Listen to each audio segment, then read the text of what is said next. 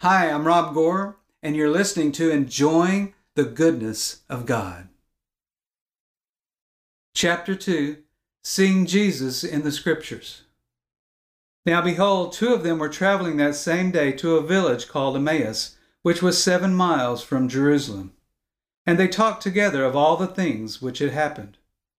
So it was, while they conversed and reasoned, that Jesus himself drew near and went with them, but their eyes were restrained, so that they did not know him. And he said to them, "What kind of conversation is that you are having with one another as you walk and are sad?" Then one whose name was Cleopas answered and said to him, "Are you the only stranger in Jerusalem? And have you not known the things which happened there in these days?" And he said to them, "What things?" So they said to him, "The things concerning Jesus of Nazareth, who was a prophet mighty in deed and word before God and all the people, and how the chief priests and our rulers delivered him to be condemned to death, and crucified him. But we were hoping that it was he who was going to redeem Israel." Luke chapter 24, verses 13 through 21. Notice that Jesus was not their main agenda.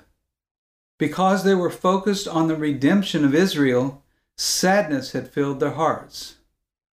But watch what happens when they focus on Jesus. The scripture says, "Indeed, besides all this, today is the 3rd day since these things happened. Yes, and certain women of our company who arrived at the tomb early astonished us. When they did not find his body, they came saying that they had also seen a vision of angels who said he was alive. And certain of those who were with us went to the tomb and found it just as the women had said, but him they did not see." Then he said to them, "O foolish ones and slow of heart to believe in all that the prophets have spoken. Ought not the Christ to have suffered these things and to enter into his glory?" And beginning at Moses and all the prophets, he expounded to them in all the scriptures the things concerning himself. Then they drew near to the village where they were going, and he indicated that he would have gone farther. But they constrained him, saying, "Abide with us, for it is toward evening, and the day is far spent." And he went in to stay with them. Now it came to pass, as he sat at the table with them, that he took bread, blessed it, and broke it, and gave it to them. Then their eyes were opened, and they knew him, and he vanished from their sight. And they said to one another, "Did not our hearts burn within us while he talked with us on the road, and while he opened the scriptures to us?" So they rose up that very hour, and returned to Jerusalem, and found the 11, and those who were with them gathered together, saying, "The Lord is risen indeed, and has appeared to Simon." And they told about the things that had happened on the road, and how he was known to them in the breaking of bread. Luke 24, verses 21 through 35. As they began seeing Jesus in the scriptures, their hearts started to burn within them. You too will receive strength and joy when you see the grace of our Lord Jesus in the scriptures. The scripture says, "Now as they said these things, Jesus himself stood in the midst of them and said to them, 'Peace to you.' But they were terrified and frightened, and supposed they had seen a spirit. And he said to them, 'Why are you troubled? And why do doubts arise in your hearts? Behold my hands and my feet, that it is I myself. Handle me and see. For a spirit does not have flesh and bones, as you see I have.' And when he had said this, he showed them his hands and his feet. And while they still did not believe for joy, he marveled, and said to them, 'Have you any food here?' So they gave him a piece of broiled fish and some honeycomb, and he took it and ate it in their presence. And he said to them, 'These are the words which I spoke to you while I was still with you, that all things must be fulfilled which were in the law of Moses and the prophets and the Psalms concerning me.'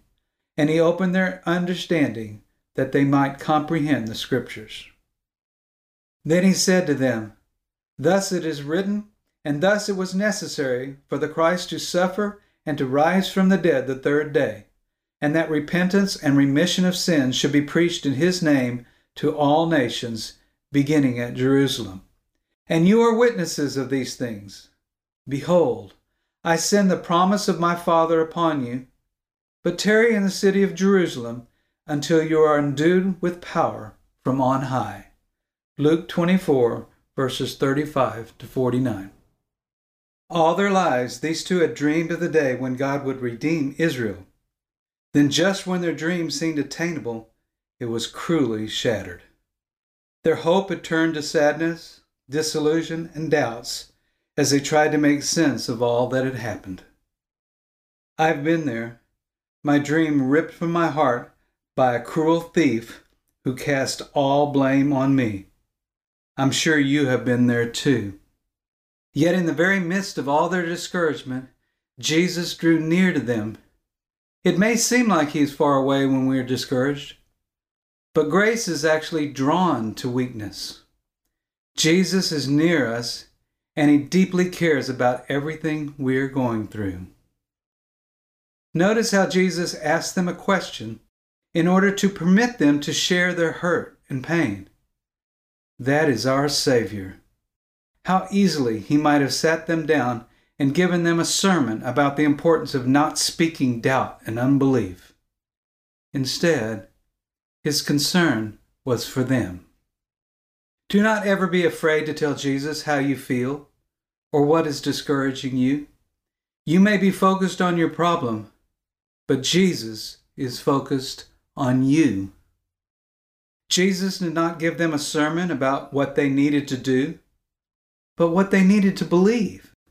He said they were slow to believe what the prophets had spoken because they did not understand that the prophecies were all about him. Having no understanding is the actual meaning of the Greek word translated foolish. Jesus was not calling them foolish or dumb. He said that they were slow to believe because they did not understand that all the Old Testament prophecies were about Jesus. The Scripture says, "Ought not Christ to have suffered these things and to enter into his glory?" And beginning at Moses and all the prophets, he expounded to them in all the Scriptures the things concerning himself. The whole Bible points to Jesus. That's what we're supposed to be hearing from the pulpit. Every sermon is supposed to be a fresh revelation of the loveliness of Jesus, not the depravity of man.